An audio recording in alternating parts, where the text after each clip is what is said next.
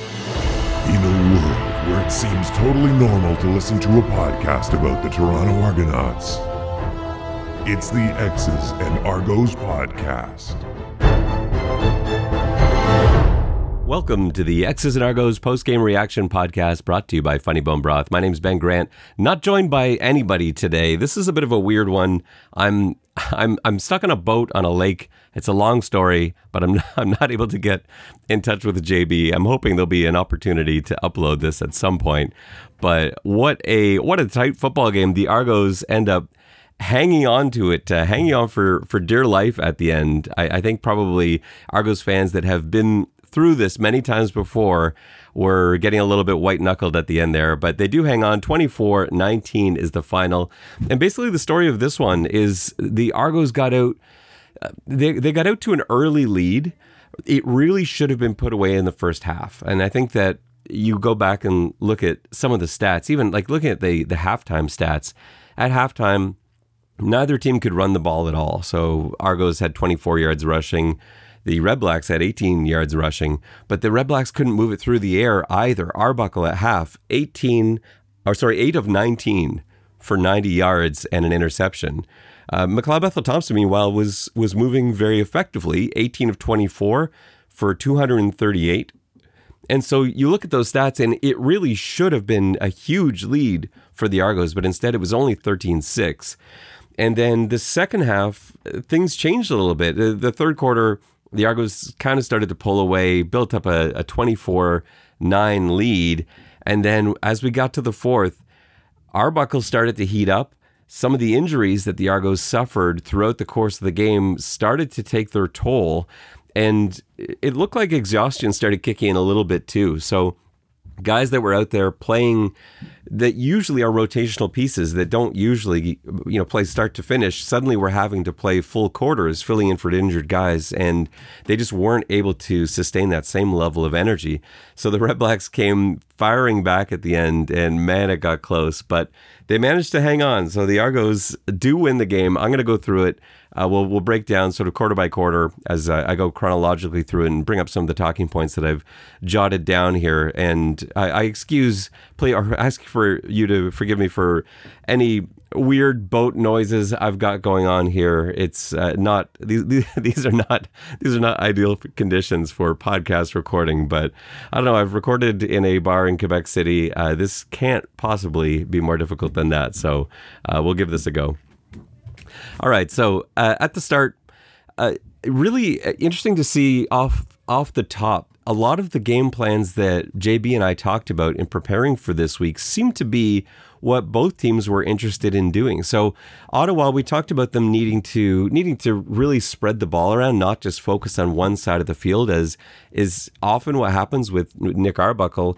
And right away, I saw the first couple of passes over to the right side, and I thought, here we go again. But after that, he did start spreading it around. And one of Toronto's game plans that I had offensively was taking deep shots, and that's how Toronto opened the game. And the reason you do this, not just because you can connect on these, and McLeod Bethel Thompson did connect on one of his two first deep shots on that first drive. The reason you do this is not just because it's there, not just because Ottawa's playing man coverage and you can beat them for a touchdown, but because it forces them to back up a little bit. Unfortunately, they couldn't complete those deep balls with enough regularity to get Ottawa to completely check out of their game plan. That just never really happened. They came in with basically the same defensive plan they did last time, which worked incredibly well last time. We remember it launched this series of 5 games where everybody was playing man defense against the Argonauts and basically forcing them to pass. That's what Ottawa came in here doing. They were not going to allow Toronto to run the ball, and Toronto really couldn't. And you give it to, like, AJ Ouellette gave everything he had, but you can't. You just can't run against that many guys in the box when you don't have a dominant running attack, when you don't have offensive linemen who can bully players around and run right over them. And that's not what the Argos have. Remember, they're still missing Nicastro, they're missing Tate, they're missing Cage, and the guys they've got in there are doing their best. They were missing Allen at the halfway point of this game. It's thin. We know that. And Ottawa is basically playing on that and saying, you can throw over 300 yards, but that's not going to win you the football game. And the reason it doesn't is that if you're going to throw and only throw, your completion percentage has to be well over 80 to make that work. Because in 3-down football, even if you're completing at a high percentage, which McLeod Bethel Thompson was, he was throwing at 70%. That's great. Over the course of a season, 70% completions is awesome. But if you don't have a running game to back that up, then 70 doesn't really mean that much. It usually means a lot of field goals, and that's what we've seen a lot of from Toronto this season. So that first drive ends up resulting in a Boris Bede field goal, 51 yards, I think that one was. And that was Bede's 200th career CFL field goal, which is pretty awesome. I was set up by a really nice long completion to Kurleigh Gittens Jr., who had a heck of a game. And after being quiet for, it's not quite a month, but he hasn't had one of those dominant games like we've seen him have before in a while. This was a really nice one to see. So, yeah, love Kurleigh Gittens today. 8 completions to Kurleigh Gittens Jr. for 161 and a touchdown. And a touchdown that he's so badly wanted, where he reached out with everything he had to get that ball in the end zone. So, Kurleigh started off well. Bede nails that 51-yarder. Toronto's rolling, but, 3-0. We've seen that before. The Ottawa offense, once they took the field, they were under a tremendous amount of pressure without Toronto sending heat. But the issue with this is that's really hard to sustain. So Oakman got in there early for a sack. It ended up being flagged, and I had a problem with this one. It got called for roughing the passer. It looks so light. It is extremely difficult when you were sacking a quarterback in the position that both of those players were in, not to do something that you could kind of look back and say, well, maybe he fell on him this way. Maybe he did kind of graze the face mask as he went by, or, maybe his hand got behind the jersey as he went by. It's an extremely difficult thing to do. You got two guys basically wrestling to the ground. Everything's happening in a split second. And, the result was he got flagged for it. I didn't care for it. And I thought later on in the game, when Toronto challenged that very same play, McLeod looked like he may have been horse-collared to the ground on a sack by Malden. They challenged that, and it's the same thing where I wouldn't have called that one either. I think both were not penalties, but unfortunately, Toronto was on the wrong side of both of those challenges. So Toronto gets the ball back. And right away, it's not looking like running's an option. They had rushed for like -2, and they didn't even try to rush after that for a while. It wasn't until they got down near the goal line where they decided that they were going to give the running attack another go.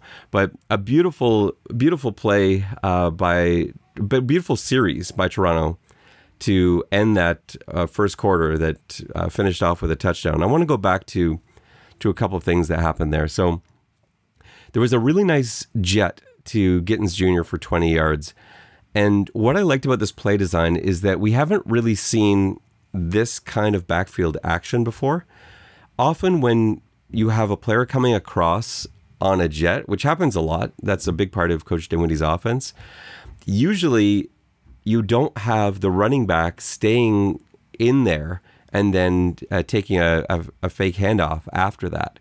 Either the running back is leading that jet out, or they're on the other side of the ball going the other way, or they've stepped up in advance and taken the fake first. I don't think I've seen them run it that way. And it caught Ottawa by surprise because it's not in accordance with the film that they've been studying. So Gittens comes across, and the linebackers all freeze because Ouellette is steadfast in the backfield, and then he takes a fake. The ball's already gone, but the linebackers are all focused in on Ouellette and that sort of counter look. Gittens, meanwhile, has only a DB to beat to the outside, and he's able to pick up 20. So really nice design. And then when just to make that full series complete, Kelly's in on a 3rd and 1.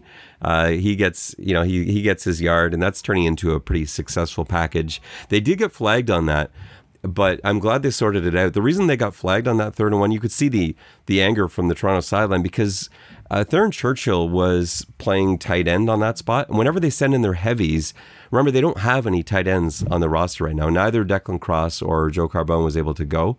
And so when they send in that heavy package, Theron Churchill is playing a tight end. And so he has to declare eligible. He, as number 51, has to, when he goes out onto the field, he has to tell the referees, I'm eligible on this play.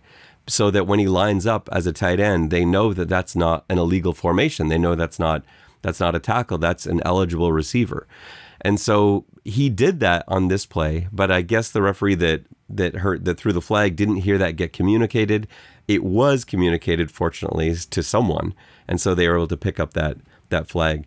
And then Coxie had such a huge highlight reel play. And it was kind of an up and down game for him. He had real moments, and this was one of them. I feel like it was 2nd down and 10 in this situation. And Bethel Thompson guns it out to Coxie, who catches it after about an 8 or 9 yard gain, and he just gets walloped right as soon as he catches the ball.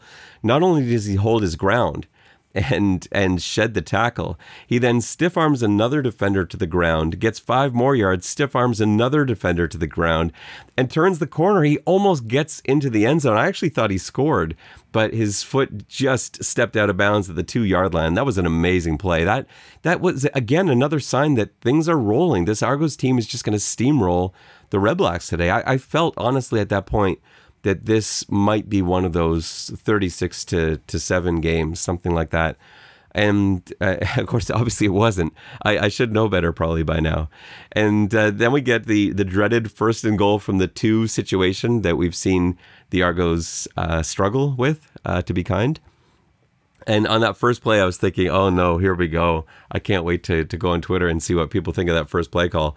1st and goal from the 2, and they dial up. It was either quads or quins. I didn't see the formation, but they only had one receiver to the left, and it was an extra offensive lineman eligible as a tight end. They end up throwing a corner route to the right side, right into the corner of the end zone. It's just not a high percentage play. I know, like, JB absolutely hates fades and corners when you're on the goal line. I get it. The space is open. I don't mind taking a shot there, but it's just it's not really a conventional thing. You have to have seen something or really believe strongly based on film that that's going to be there. It wasn't open. The ball was overthrown. And then on 2nd down and goal from the 2, this is a huge pressure down, because if they don't get it, I think based on what we saw from Dinwiddie today, he might have actually gone for it, 3rd down and goal for the 2, but they've been so bad in those situations. I didn't want to see that. I didn't want to see it come up. So 2nd down and goal from the 2, they give it to Ouellette. He makes a fantastic cutback and did essentially everything that stood out on his pro day going back a few years. All of the athleticism that he had, from the balance to the acceleration, the change of direction, the power, the strength. That 2 yard run, he used all of it. If this was a Madden game, he pushed every single button trying to get into the end zone and willed his way in there, because the blocking wasn't there. It didn't hold up. Guys got through. It's so tough down there. On the goal line, everyone was coming. But what I like about the situation is that if that's on 1st down, he doesn't get through. If they run that ball on 1st down, that does get stuffed. There's a brief hesitation when you run it on 2nd now, because they don't think the Argos are going to do it. They do think the Argos are running that on 1st down. I guess that's why they sort of reversed their tendency and threw for the corner. But on 2nd down, I think everybody at TD Place was thinking this is a pass. I was thinking this was a pass. I thought we were probably going to see motion and then a swing out to Ambles or Gittins Jr., like one of those that we've seen before.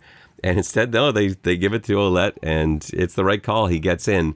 But again, tip of the hat to Coach Dinwiddie, just for being different. I thought he called some plays today that were very unlike what I feel at times may have been kind of a pattern that he's fallen into. And so he's been doing some self-film study, clearly, and he's trying to go against some of his tendencies. So, yeah, end of the quarter, it's 10-0 Argos. And it just felt like at that point, if they could put another score in there, Ottawa just didn't look like they had it.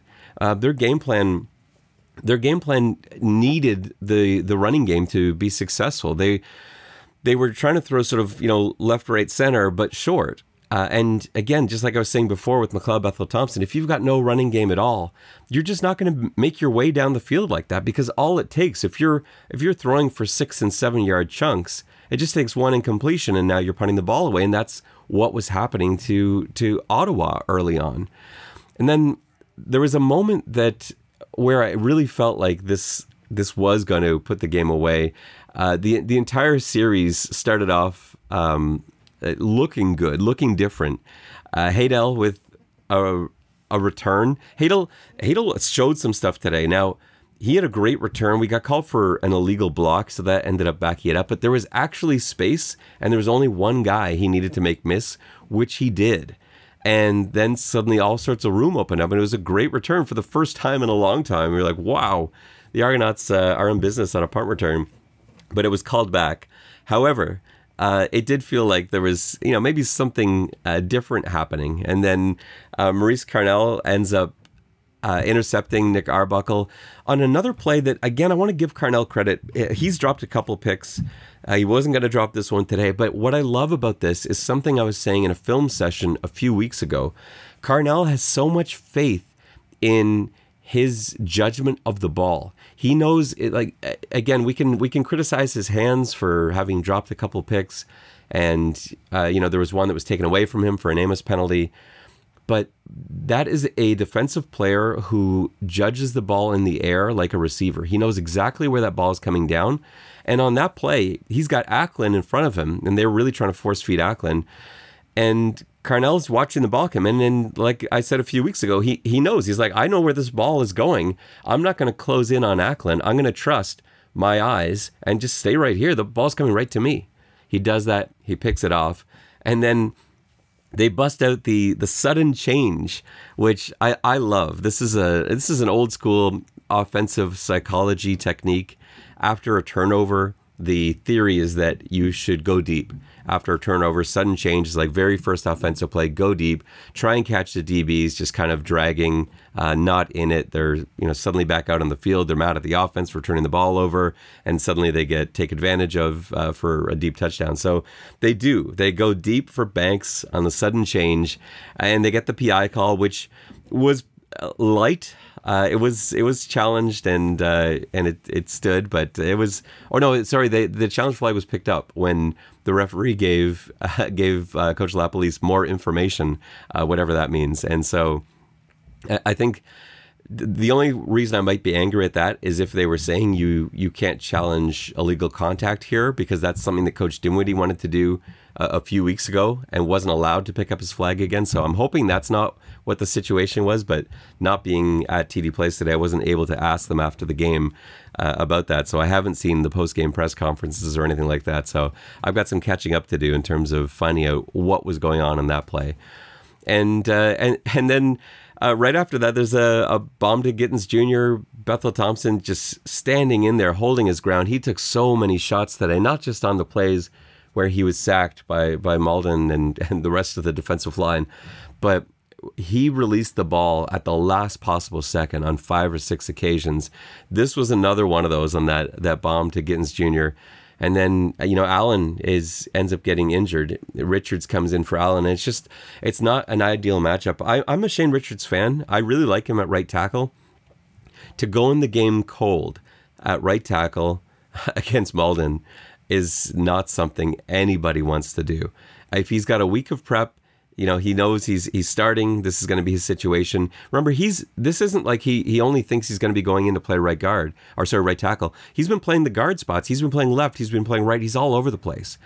If he spends the whole week knowing I'm starting at right guard, I promise you he looks better than how he looked today. It wasn't a terrific day for him, and really the game changed for the Argos after that substitution. There were other reasons. That's not the reason that this game changed. There were other things going on, but it did sort of start it. They're in field goal range there. 3rd and 3 from the Ottawa 5, and Coach Dinwiddie leaves the offense on the field. I actually thought he was going to go for it. We've seen this many times before. The simulated snap count, trying to draw the defense offside. It never works. I'm really not a fan of that. Especially if you have to burn a timeout in the CFL, I'm especially not a fan of that. I'd rather take the 5-yard penalty. But really, I just want to send the field. If you're not gonna kick it, and you're gonna go for it, great. Send your guys out there, go for it. If you are gonna kick it, just make that decision from the beginning. I just felt the way it was handled with the kicking team being sent out and then the offense being sent back on. It felt like as soon as that happened, you're like, oh, okay, well, they're not actually running a play. If they were going to go for it, then you have the confidence to go for it right from the beginning. The fact that they sent everyone on and off meant that something was up. Someone said, hey, well, let's at least try to draw them offside. And the coaches went for it. But they end up not jumping offside because it never happens. A field goal makes it 13-0 Argos. And I guess this is the point where I started kind of worrying, because I looked at the numbers at that stage, and they're basically what I read off to you as the halftime stats. There's still time left in this half, but at 13-0, it did not feel at all like the Red Blacks belonged in this game, and yet they're only a touchdown away from being right back in it, from being a touchdown from winning it. And so we've seen that happen before with the Argos this season and last season, where there's so many field goals as part of the scoring because of the lack of consistent rushing attack that teams do stick around. We remember the East Final. I don't want to have to bring you back to that, but the Argos dominated in every possible way. They just could not score a touchdown to save their lives. It was a 16-0 or something like that at the half. And if one of those is a touchdown, it's an entirely different game. That's what we kind of felt like here. One was a touchdown here, but 13-0 at this point, the way the numbers looked, because at that stage of the game, Arbuckle didn't even have, I don't think he even had 30 yards passing at that stage. He ends up putting two nice drives together at the end of the half. Muamba gets hurt on the first one, and that was the second big blow that the Argos took, because you can't replace Enoch Muamba. There's not just nobody on the Toronto roster that can come in and just go and beat Enoch Muamba. There's not a lot of guys around the league, if any, who can just get in there and beat Enoch Muamba. And they tried, and you have to tip your hat to Trevor Hoyt, to Jack Cassar. I thought they both played admirably, and Cassar may have had the tackle of the game down near the end. He made a play near the end of the game that might have saved the Argos that win. But in terms of working their way through the end of the end of the second, the third quarter, the fourth quarter, they're not Enoch Muamba. It's not the same guy. And after that injury, you notice that's when suddenly Ottawa was able to run the football successfully.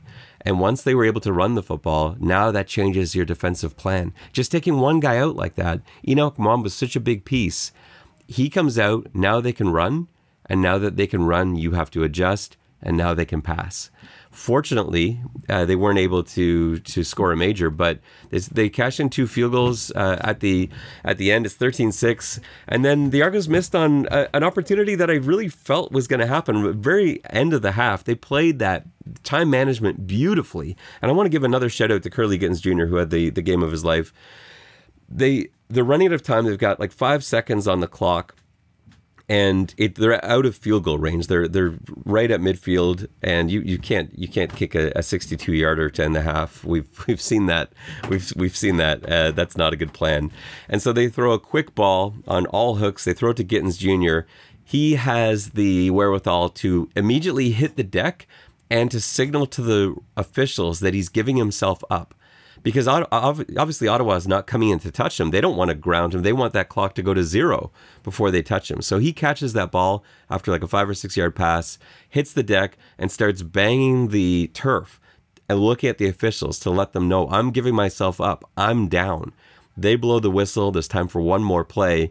Boris Bede marches out there, and he just misses. 51-yarder. You don't see Boris Bede miss a lot. And it says something when your kicker misses a 51-yard field goal and you think, oh, that's weird. What's wrong? What's wrong is you. What's wrong is the person thinking that. And so that's me. Because right in that scenario, I'm like, what's wrong with Bede missing a 51-yard field goal like that? Well, that's ridiculous, obviously. And he did miss a couple today, but these are monster field goals. He also hit 2 51-yard field goals. He misses a 51, misses a 46. Bede is hugely reliable. Remember, coming into last week, he'd hit 12 in a row. But it was extremely windy at TD Place. It was swirling all over the place, and those are bombs. So you don't blame Bede on that one, but man, that would have been nice to go in and take that momentum back away, to go in to halftime up 10 instead of up just a touchdown. It was making me a little bit nervous. Like I said, it didn't go away at half, and then you're nursing all of these injuries. And then to start the third quarter, doesn't Banks go and get injured? And he was having a bit of a game too, not the way that Curly Gittens Jr. was, but he was certainly heavily involved in the game plan. And so he takes a short pass, is able to make a really nice move. He gets face masked to the ground, and it looked like, it was hard to see exactly what happened, even on the replay. It looked like he might have reached out his hand to brace his fall, and that's something that you never want to do. Anyone who snowboards either has or knows someone who has broken their wrist trying to brace their fall. It's the exact same thing. You're going to the ground, instinctively you reach out, and the wrist always goes. You could see on that one, at least, he got up flexing his hand, holding his wrist, but shaking it off, and that's not something you do with a broken wrist. So I felt like he'd be back in the game, and he was. But there was a chance on, I'm just checking my notes here. It's like 2 plays later. Damonte Coxie missed an opportunity for a touchdown on a deep ball, and it might not have looked like it on your screen. But this was kind of like we talked about last week. You remember, I'll bring you back in time to last week, the interception that McLeod Bethel-Thompson threw in the end zone, where it just seemed like he launched a deep ball to nobody. And when they looked at the replay, it looked like, I think it was Curly Gittens Jr. who had pulled up on a hook instead of carrying it out, and that was an option route.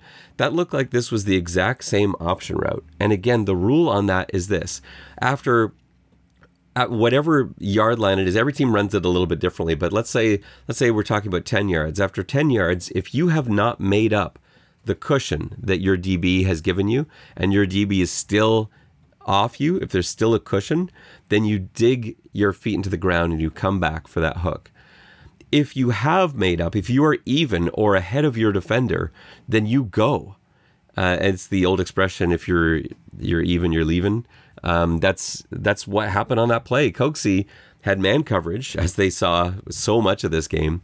He made up the ground by that 10-yard point. He was even beyond his DB, and then he jammed on the brakes and came back on a hook. Bethel-Thompson read it the way I did and aired it out. And Coxie had a step. If he had kept going to the end zone, it's hard to say how this lines up, but it looked like a pretty good ball from Bethel-Thompson. That may have been 6. Instead, they end up having to settle for a 51-yard field goal. Boris Bede makes it 16-6. And then it got really slow for the rest of the third quarter. It was a lot of Bethel-Thompson getting just hit hard, getting sacked. The Red Blacks sort of scraping away yardage. They added a field goal to make it 16-9. And then Bethel-Thompson, after getting hit again in the red zone, takes a sack to bring them what I thought might have been out of field goal range. It was a tough one. This ended up being, I think it was 46. So you send Beatty out there, but yeah, he just pushed it a little bit to the right. They at least get the single. The nice thing about Beatty missing, not a lot of kickers in the league miss a 46-yard field goal and have it sail out of the end zone for the automatic rouge. And that makes it 17-9 at that point. And then Arbuckle actually hit a bomb. The defense started to show some vulnerability deep, which they really haven't. They were having some trouble in the seams, and this again comes from the adjusted game plan from Enoch Mwamba being out. Everything changes on defense, and suddenly they're not dropping the same way that they were before. Suddenly, guys in deep third are sticking a little bit more to the sidelines because the guys in flats are having to press a bit more. They're having to come in and be run stoppers. Guys that have corners, that have flats responsibility, are getting involved in the run plays, and so that does affect how deep coverage works. When you're not worried about that, when your linebackers are cleaning up all the run plays, then you can sit back in your flat zone, you can sit back in your deep third, your deep middle, and just do your job. But what you had on that drive, and really for a lot of the rest of the game, was DBs who have been playing so well together starting to look to do the job of other people. And you had open seams. So Arbuckle hits that deep bomb. They don't get any points out of that drive because their field goal hit the uprights, which is one of the most unfair things in CFL football. I was perfectly fine with it at the time, but there are so many ways to get points kicking the football in the CFL, and it's just weird to think that if you miss a field goal by like 10 yards to the right, that you can get a single on that. But if you absolutely drill the upright, which means you were really close to getting the 3, that's not a single. I kind of feel like again, I'm torn on this because I know the argument against the Rouge is that you're rewarding what people call failure, either a punt that goes into the end zone, which is, you're not trying to get it to, or a field goal that misses. But you also kind of have to look at it as a special teams play, at the ability to get the ball out of the end zone, or or the ability to tackle somebody in the end zone, or to kick it through. There is sort of a skill there, but it doesn't feel like it when you're not rewarded a point for hitting the upright. So yeah, every time I see that happen, I think, man, that kicker just misses a little worse. That's a single, and that was the case there. Should have been a single. It's not. So the score stays 17-19, and then the drive of the game happens, and it's from here that we're also going to find the play of the game when I recap that. This was a tear, and it was so badly needed. The Argos up 8. Ottawa clearly able to move the football now. The Argos defense reeling a little bit, and Bethel Thompson goes 5 for 5 for 83 yards and a touchdown. And it was a touchdown to Curly Gittens Jr., where I talked about this one off the top of the show, where he did everything he could to get in the end zone. He was not going to risk being a yard short, and having to go out there with quarterback sneaks. It was a fantastic drive. Bethel Thompson spread it around. He hit 4 different receivers and 5 passes, 83 yards, no incompletions on that. And they didn't. I think there was one QB sneak in the middle of that, but there weren't any called running plays because it became like throwing a play away. The Argos were rushing so poorly for most of the game that even with Ouellette punishing people, they just weren't rushing for enough yardage to justify it. Ouellette finished the day with 10 carries for 29 yards, so 2.9 yards a carry. When that's what your lead rusher is, well, the lead rusher is actually Bethel Thompson with 2 carries for 11 yards. But when your lead back can't even average 3 yards a carry, and again, no fault of Ouellette, that's not on him. It just wasn't there. The Red Blacks were going all out to shut down the run, and the Argos couldn't run block through that. And so you have to do what Coach Dinwiddie did on that golden drive. You just say, you know what, let's not run the football anymore. Let's just pass it. And that's how that third quarter ended. It was huge to finish that quarter 24-9 at that point. I was a little more comfortable, but you never know. It's the CFL, and of course Arbuckle was moving the ball here, but it felt like this was now back in a little bit more of a comfort zone for the Argos. So 24-9 heading to the fourth. The real difference that you saw in the fourth quarter, all that pressure that Toronto was able to generate with a 4-man rush early in the game wasn't there anymore. I know Arbuckle took a couple sacks late. He took an intentional grounding penalty late, but those weren't immediate. He had time. He had time to find receivers. It was only the good coverage of the linebackers and the DBs dropping 8 into coverage that led to those sacks, those knockdowns, that intentional grounding penalty. It was terrific play from everybody else, but they were not getting home. That line was exhausted. They lost Shane Ray early on. That's another one that I didn't talk about. That happened really early in the game.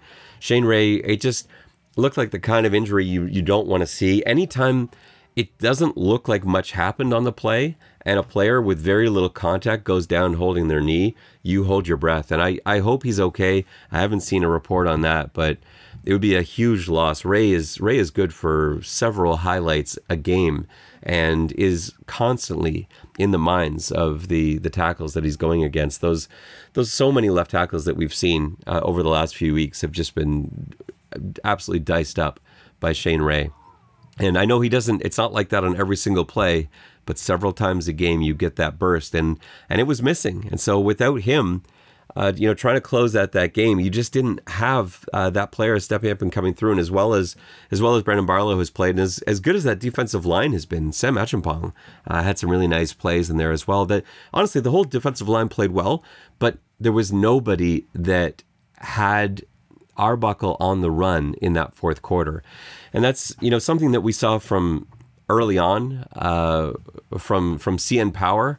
I felt like Oakman got, we talked about him getting hosed a little bit on that roughing the passer penalty, but he followed it up with another sack. Like 2 plays later, he was in there with a sack when the guard in front of him didn't even touch him. You've got a defensive tackle who goes untouched when there's no missed block. It was just a whiff.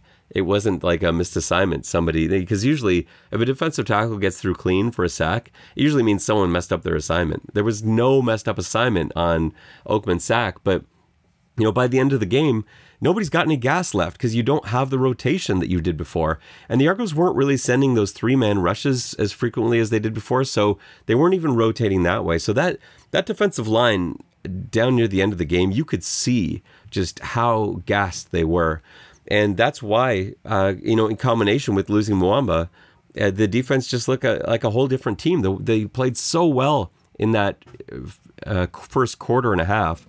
And then down the stretch, like I said, they were doing their best, but it wasn't quite the same team. A bit of a rough play from Bethel Thompson as they're trying to kill clock. He ends up getting picked off. He goes deep. He had Daniels wide open. You've got to be so much more careful on a play like this. So I just want to describe this so you know what Bethel Thompson was seeing. This would have probably just about put the game away because it would have had them in Ottawa's territory at that point. Daniels is lined up to McLeod Bethel Thompson's right in the slot. They're running verticals. It looked like 4 verticals, and there was a huge seam that Daniels was in. He was wide open. Bethel Thompson saw it late and threw it late. If he throws that earlier, Daniels is not only wide open for the catch, but actually has enough space that may go. He throws it late enough that both the deep third and deep middle are able to converge on that. And verticals can be a nightmare against cover 3, but they had enough time to be able to adjust. I don't know if there was... I'd be making an excuse to say wind was a factor because I didn't see it. I know it was windy, it was swirly. It didn't look like the wind held up the football on that. It looked like it was just thrown too late, and he's got to throw that earlier, put as much zip on it as you can, keep that ball low, because the more travel time for the football in there, the more chance it's going to get picked off. So it does get picked off. Fortunately for the Argos, Ottawa's only able to turn that into a field goal. But yeah, it got dicey. They got down there again. They had a chance, and yeah, Kassar made a really nice play late to blow up Ottawa's chances. So probably could have gone either way at the end. Probably should have been an Argos blowout, but that's the CFL for you. It ends up being a pretty exciting football game. And there are moments of this game that weren't great. There were stretches in the third where you're just like, what's going on here? Where it's 2 and out after 2 and out after 2 and out, and not the kind that were necessarily generated by great defensive play. So yeah, I was really happy for the Argos that they were able to pull that off in the end, because this would have been a really tough one to swallow had they blown that late. But yeah, they do come away with it. Looking at the box scores, Bethel Thompson finishes the day throwing just under 70%. He was 27 for 39 for 365, a touchdown and an interception. Those sound like great stats, but like I said before, unless you are completing 80-85%, if you're doing what Nathan Rourke was doing to start the year, then you don't need a running game. But if you are not, if you're throwing 70-75% even completions, it's not going to do it. You've got to have the support, and it just wasn't there. The Argos finished the day with 43 yards rushing on 14 carries. They do get the rushing touchdown, which I know has been elusive. They've had a couple, though. They had the Banks one off that weird play last week, a couple others earlier in the season, but it was nice to see Ouellette get in for the touchdown, even though he had a pretty rough day carrying the football. But he was a pretty useful receiver. That was where Bethel Thompson really did a nice job of spreading it around. Gittins Jr. was his main guy with the 8 catches, 161 and the touchdown, but 3 catches for Coxie, 6 catches for Banks. And those weren't all just like little dump offs. He got downfield a little bit. He made some nice plays today too. Deveris had 4 for 36. And Ouellette had 4 catches for 26, and a couple of those were really big first downs. Ambles, the 2 catches for 25. So just being able to spread it around to 6 different receivers, that's what you want to see. But like I've said many times, and I know I'm going over the top on this now, but there needs to be a running game. They've got to find a way. They cannot go forward like this, even as well as the defense is playing. Because like they played really well for most of this game today. We don't know how long Enoch Muamba is going to be out. They said upper body injury. It looked like back to me, but what do I know? Who knows? Like if this is several weeks, then maybe the defense is going to look a little bit like how the defense looked in the second half today. And teams that are a lot better than the Ottawa Redblacks are going to punish you for that. And if you can't run the football on the other side, it's amazing what a difference it makes. It's really incredible because it's all of those touchdowns are now field goals instead. That's the difference. That's what that means. When you can't run the football, it means you're kicking a lot of field goals. Boris Bede, 3 for 5 for field goals. His misses were both long ones. You would love to see him go 4 for 5, but it's hard in swirling winds to blame someone for missing a 46 or a 51-yarder. Defensively, it was mostly like Mechie and Wyndham McManus. Wyndham McManus with 8 tackles. Mechie was playing up a lot at the end of the game today. He was really pressing, and he came up and made some really nice physical plays. That's not something that you get to see Mechie do in the style of defense that the Argos play. They play so much zone where he's playing deep middle. Regardless of what the coverage is, he's almost always got a deep zone. So he doesn't typically have a lot of tackles on his stat sheet. He's not usually involved in a lot of plays where he's coming up and making hits, but he punished a couple guys today. So that was kind of cool to just see that in him. And it will give teams something to think about. They've run, on the film study I did last week, I illustrated a sort of, it was kind of like a bit of a Tampa 2 look. That they ran where the safety came right down almost into the box. And having Mechie do that, showing that he could do that today, if you're looking for some support for Hoyt and Cassar, you think about how the middle of the field works. If you've got one of those guys playing the MAC, playing Enoch Muamba's spot, and you don't want them thinking about pass coverage because you want them shutting down the run, well, that's a great way to solve that. And that's essentially what the Argos did. They walked Mechie down a little bit and had him kind of taking care of that underneath hole, taking care of that space in behind where Cassar and Hoyt would start off from. So it was pretty cool to see him step up and take that on today. All right, plays of the game, players of the game and play of the game. So players of the game is really easy for me. Offensively, this is Kurleigh Gittens Jr. This is just a no-brainer. I've gone through his stats already a couple times today. But yeah, an amazing return home game for Kurleigh Gittens Jr. As he finishes up with 8 catches, 161, including a 55-yarder in there. A 45-yarder in there.